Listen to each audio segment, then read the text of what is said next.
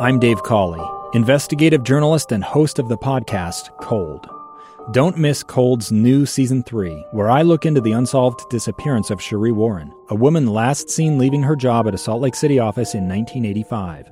Police cast suspicion on Sheree's estranged husband and boyfriend, but never made any arrests or recovered Sheree's remains. Find Cold Season 3, The Search for Sheree, anywhere you get your podcasts.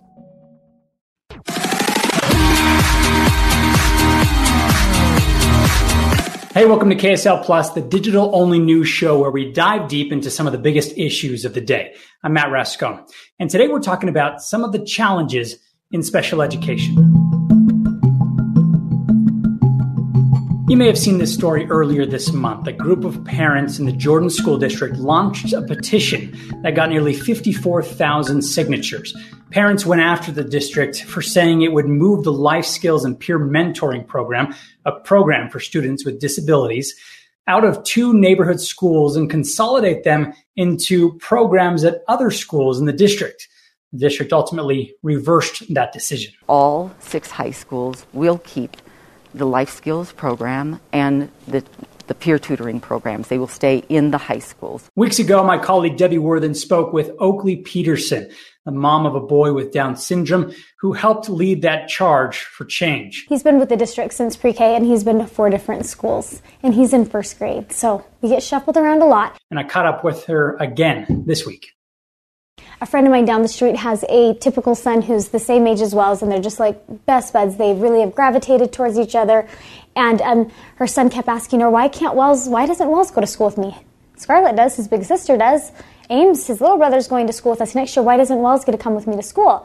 And she said, she told me this, and she said, I just didn't have a good answer. What should I be telling him? And it's always bothered me, and I've always thought, okay, maybe by like 3rd, 4th grade, maybe we can like get him over to the school with his sister and brother. And then when she started, it really hit me hard. Like, this is not okay. Why can't my son go to school? Why can't he be accepted in his community where his brother and sister can? The most basic right, education. Why can't my son enjoy that? So we went to the district to a board meeting, and just we thanked them for the great job that they're doing in these supported classrooms, and for the resources that have been so great for him in his development. But we asked them, we said, why could we collaborate? Could we come together and find a way to spread these kids so that they're able to go in their community schools? Can we help bring resources, spread them out a little bit? Is there ways that we can collaborate together, knowing very well that these things take a lot of we have to shift funding around. We've got to figure out how to shift teachers around, knowing that it would be a task, but asking how us as parents and community members, and we had parents with typical mainstreamed kids also speak on behalf of why they want kids with different abilities in their kids' schools. How can we spread that out? So we went to the district looking for some steps towards progression. 2 days later, we start getting emails and messages on Instagram from parents who saw the board meeting and said, are you aware that our district is actually taking steps backwards? They're pulling kids out of high schools with different abilities and busing them to a completely different city to go to school. So these are kids that their whole lives have been waiting for this experience, because we've always been told that once they get to the high school level, there is resources for all different abilities in our district at every single high school. So to hear that they're stripping that away, taking steps backwards, steps towards segregation, taking these kids and busing them to a different city altogether was so, every emotion, anger, enraging, devastating to think, oh wait, my son is actually never going to get this opportunity to be with his siblings and his community and the kids who protect him and love him on his street. He'll never have that opportunity. So we were just devastated, and we said, this is absolutely not okay. And we asked them, we sent letters to everyone on the board, to the superintendent, to the woman over the head of special education who we knew made this decision, and crickets.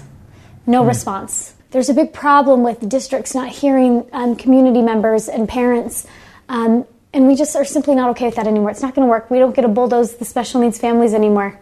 We're done being shifted around. We've got a friend with Down syndrome who graduated from Harriman High, and by the time he graduated high school, had been to 13 different schools living in one home.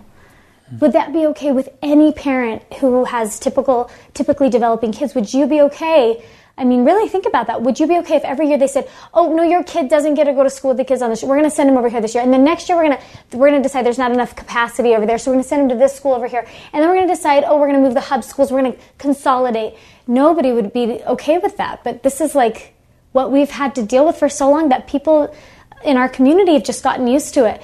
And I think that this was like, okay, we're not just staying still and not making progress. We're actually moving backwards. And we just said, this isn't going to work. This is not okay. And everyone who we explained this to, I kept thinking someone was going to give me pushback. But everybody was like, you're right. That's not okay. People with, I mean, most of the support we got was from families who don't have anyone with different abilities. Community members, they just rallied. It was like the most beautiful thing to watch. People just rally for your child and other children, and to realize that this is actually just as important for them and their kids' educational experience as it is for people who have kids with different abilities. The effect is incredible. The effect that our kids with different abilities have on typically developing individuals is something that you can't replicate. It's so special. It's so important. Especially at, this high school levels, they're doing this. These kids need every reason they can to get outside of themselves and to do something incredible like peer mentoring. And that's something that you take that program away, you're taking away that opportunity for them to possibly want to go into special education or into physical therapy or speech therapy. You're taking away career paths. You're taking away friendships, lifelong friendships. It's so important. And you've got these kids with the most impressionable young age missing that opportunity because this school over here doesn't have a program.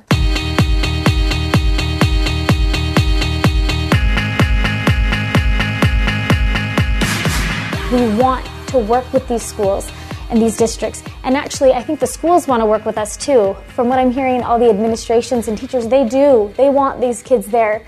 This is something that's got to be corrected on a state, the Board of Education level, legislative work needs to be done, and district. Yeah. It's really the people who are actually on the ground, they want these kids there. What do you think made the difference for the school district to then reverse the decision? What about, because this has happened, of course, in other districts. Oh, yeah. What made the difference to... Yeah, we were told the day before by somebody who has worked in the district for 26 years, or worked on the Utah Board of Ed, good luck. You're not going to be able to reverse this. And we were devastated. I mean, the morning of, we were figuring out all of our local legislators, we were just desperate the morning that they reversed it, thinking, I don't know if they're ever going to reverse this. What are we going to do? How is this happening in 2021? This is like borderline civil rights situation in 2021. And then they reversed it. And I really believe it's the power of social media. Word just spread quickly. And there was a huge impact from the social media influencers in Utah just spreading the word. We had Joe Ingles posting, "This is not okay. We're better than this, Utah."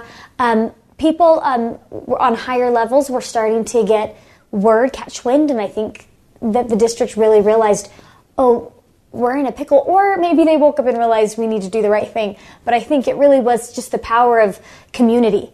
I think them seeing how much this does matter to the community, and this isn't okay with our community. We're not going to allow this or stand for this anymore. Yeah. I'm thinking about your son. I mean... Well, this doesn't change anything for him now, though. No. And where does that stand?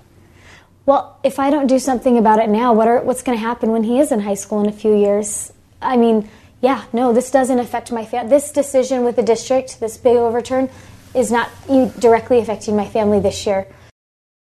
But we have to stand up now and make steps toward progress now, so he is able to have those opportunities. And if he's not, I'm darn well going to make sure that the kids after him with different abilities are. This is important. These kids change lives in a way that there's just no way to replicate. And I want my kids who are typically developing and I want them to experience kids with all different abilities, not just my son, but I want them to have that experience and that those like relationships formed for them. I want them to experience that. Yeah. What would it mean to have Wells be at the same school as the neighbors? Sadly, that it would be such a dream to have him go to school with his friends, the kids who love him. I love where he's going. I know that people love him there, but I don't know them. That's not our neighborhood. That's not our immediate community. It's a good one. One mom put it like this: what if there was this beautiful community center built and your whole family could go, except for one of your kids? They couldn't go. It was so fun. It was wonderful. It was where your kids were gaining a lot of life experiences, but only one of your kids wasn't allowed in that building. They could go to this one over here, this community center, which was also beautiful and wonderful, but they couldn't be. Would that be okay with anybody? Why does it have to be okay with us? Why is that something that we're just accepting? These kids all belong. They belong. What if you were told you didn't belong because, you had different interests than all the other kids in your class? Would that be okay? Or what if it was because of your religion? Would it be okay that you didn't belong in your classroom, or the color of your skin, or your family background? Would that be okay? No. Why is it okay with the special needs kids? I know that it takes resources to educate them, but they are general education students before they're special education students. And they have that right to be in their local schools. And we want to work with our legislators, with our districts, with our Utah Board of Education. We can make it work. I know we can. But I think that this movement was a wake-up call. Oh, wait, we don't have to accept this. We can expect better for our kids. We can fight for better. Our kids deserve better. All the kids in our community deserve the light of those kids in their schools. And we can do better. And really, yes, this was completely a community effort that reversed this decision. People realized it, and they were angry about it. They were upset. Yeah. Yeah. Still more work to do, it sounds like. Oh, we have a lot more work to do. But it was a great, first victory. It really woke us all up to, we have the power to make change. We have the power. We have the community behind us. We have people that realize that better can happen. And if we work together and link arms, we can really create some real progressive change. For many people who don't have a disability or a child with a disability, how we create equitable access to education is probably not an issue that's top of mind. So in fact, Salt Lake City Schools did something similar, consolidating special education programs into specific schools within the district, creating hubs of sorts. So as someone with a disability, and you'll likely hear stories of fighting for access from everything from education to healthcare, and rarely do thousands of people show up to help. So what does that equal access to education actually look like? What's required by law? And what should we be doing simply because it's the right thing to do? To answer that question today, like most issues of the day, it's important to look back at history. Section 504 of the Rehabilitation Act was signed into law in 1973, the first civil rights bill for people with disabilities. But the bill went largely unenforced. Both the Nixon and Carter administrations dragged their feet on putting regulations in place that would allow the law to be enforced. In April 1977, disabled activists across the country held rallies at health, education, and welfare offices. Activists in San Francisco stayed in the offices for nearly a month, the longest sit-in in U.S. history, before regulations were finally put in place. More robust protection under the law didn't come until the Americans with Disabilities Act was signed in 1990. You can learn more about the disability rights movement in the Oscar-nominated documentary Crip Camp. In schools, the Individuals with Disabilities Education Act ensures schools receiving federal funding provide students with disabilities a free, appropriate public education. And this doesn't just apply to students we typically think of as having a disability. This actually includes students with diabetes, injured students, students with health problems like cancer or other chronic conditions. The goal is to try and prevent, segregation. That's Nate Krippis, a staff attorney for Utah's Disability Law Center. Unfortunately, I don't know that it's always worked that way. But, when you talk about least restrictive environment, I think there's a correlating provision in the ADA and 504 that's talking about serving people in the most integrated setting appropriate to their needs. And so there's this idea in the ADA that the unnecessary segregation is unlawful. And I think the IDEA says, you should provide an education to a student in the least restrictive environment that is appropriate. And so I think the goal always should be, I think what people would like to see is students who have an IEP, students who are in special education also spending at least a good portion of their time in the general education classroom would be the goal. Now, these are individualized. And so certain students are going to have certain, have different plans. And so that it's not going to look the same for everyone. But the goal, I think, always is to try and provide it in the least restrictive environment, the place where they have the most interaction with their non-disabled peers. And oftentimes, yes, I mean, you find, the district will put, all the students with IEPs in, a certain subset of schools. And so certain kids can't go to, the school that their sibling goes to because they have to get their services at another school. I always, I think about this, and if I understand that there is a desire to say that, oh, this is where we provide those services. But when I look at it, say, if you don't see school districts setting systems now where we say, well, if you're a person of color, this is the school you go to. But if you're not, you don't go here. And I guess I always struggle with how disability is seen differently. That we can say, no, you can go to this school or you can be served here because of your disability. And I get they're not exactly the same. There are certain differences. I'm not trying to say that they can be, equated perfectly. But at the end of the day, I think what we would like to see with the IDEA and with ADA and 504 is that students should go to the school that is their neighborhood school. They should receive their services in the general education classroom for as much of that as is appropriate to what kind of the team that designs these services and supports can make it. I think a diverse classroom is a stronger classroom. Christine Napper is a middle school English language learner teacher in the Beaverton, Oregon School District. She graduated from BYU with a degree in special education and is the author of a kid's book about disabilities. She also has a disease called spinal muscular atrophy and has used a wheelchair basically her entire life. And while currently she doesn't specifically teach special education classes, she says basically every teacher teaches kids who need different support systems to help them be successful in the classroom. On one end of the spectrum, you have the idea that all students with disabilities should be kept in a completely segregated environment where they're in a special ed class exclusively and never interact with the rest of the school. And I think at this point, most of us agree that that's not the ideal. That's actually terrible in those cases. And then on the far other end of the spectrum, you have what would be called full inclusion, where a student is in completely mainstream general ed classes. And for some kids, that makes perfect sense. For many kids, that makes perfect sense. As long as they're getting the accommodations that they need, if they can be successful in the mainstream classroom, and that's where they should be. But also for many kids, the answer is somewhere in between the two. There's many different kinds of special ed classes and settings and supports can be available. For some students, it makes sense to be in mainstream classes for the majority of their day and touch base with a special ed teacher, maybe for one class a day, or for some even just like once a week to get the support that they need. For other students, it makes sense to spend the majority of their day in a special ed classroom where they're with their disabled peers and getting instruction at their level, but they're able to join mainstream classes for electives and PE. Some kids are able to join for maybe one academic class. I mean, it looks so different for every kid. There's so much variety. And I get concerned actually when,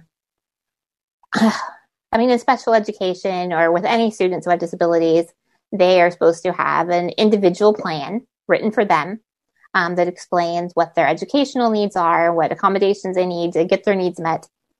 And that's supposed to be based on the student's needs.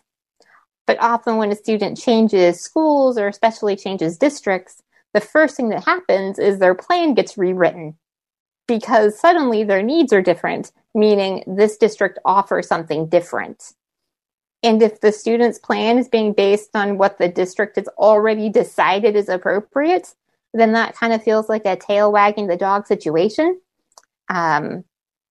You're never going to get the complete ideal where the entire school can accommodate to every single kid in every way that's perfect for them. I realize ideals don't exist, but that is the ideal, and that's what we should be striving toward and trying to get closer to.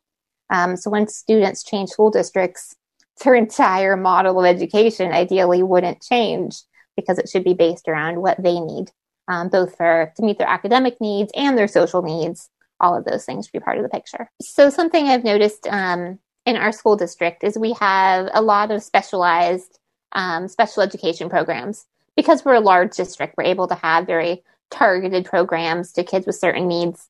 And again, the same kind of flexibility where they may or may not spend their whole day in that program. But programs that meet kids' needs. But there are very specific numbers, how many kids it takes to open a new classroom or to keep a classroom open. So there'll be, a given program, and maybe we have enough numbers this year to have 3 of them spread throughout the middle schools in the district. And then next year, there's 2 fewer students, and that takes us below the limit. So now we have to close one program, and now there's only 2. And it changes so frequently with just a very small change in student numbers. We're constantly opening and closing and moving programs around. So the special ed teachers and special ed students often get changed frequently from one school to another, which is hard on any kid. Like, all kids benefit from the stability of being in a constant school environment and feeling part of the culture and all of that. But 10 times more so for a student who would qualify for these specialized programs. Like, these are often the students who need and crave consistency and stable routines the most, and often they get it the least.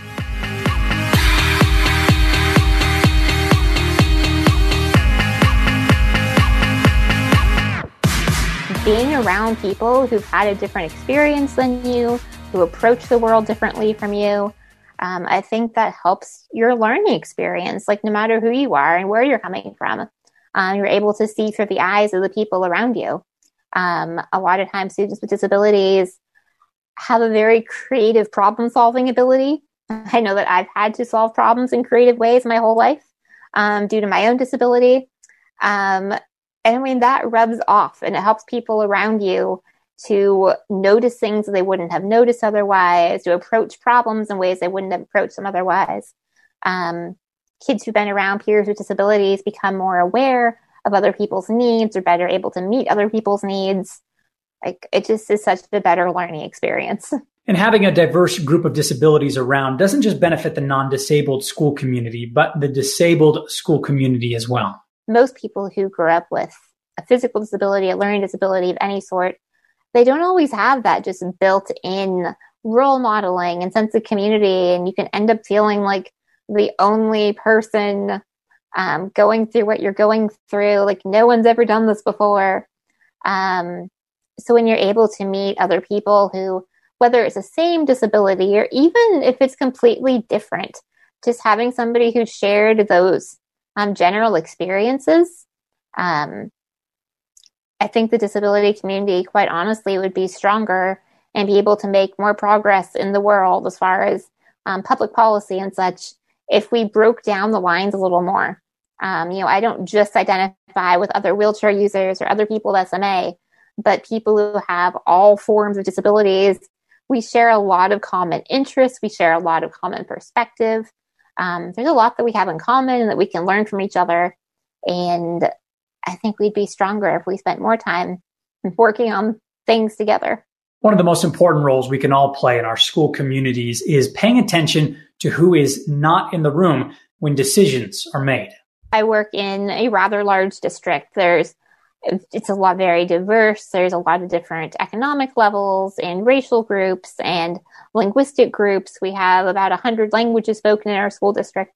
It's very diverse. And there are definitely needs that get noticed and needs that go kind of under the radar and don't get noticed. And that has a lot to do with a person or a group's sense of connection, who they know, what opportunities they have to get their voices heard, how empowered they feel to speak up at a school board meeting or at a PTO meeting or any of these places. Whereas, I'm an ELD teacher. I work with immigrant families.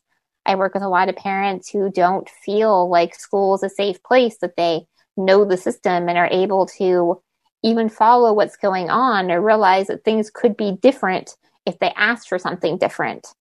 So I really would just, I guess, ask everybody to keep an eye on not only their own school, but the other schools in the district, not just your own child, but the other kids in the school.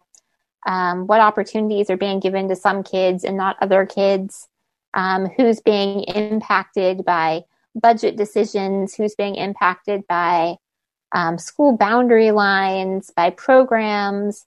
There's just so many, political decisions that get made in a school district.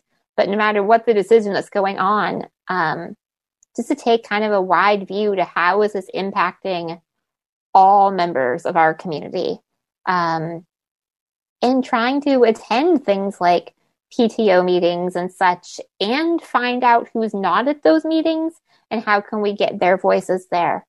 Make connections with families in your community, make connections outside of your own circle, trying to elevate voices that might not be being heard as frequently.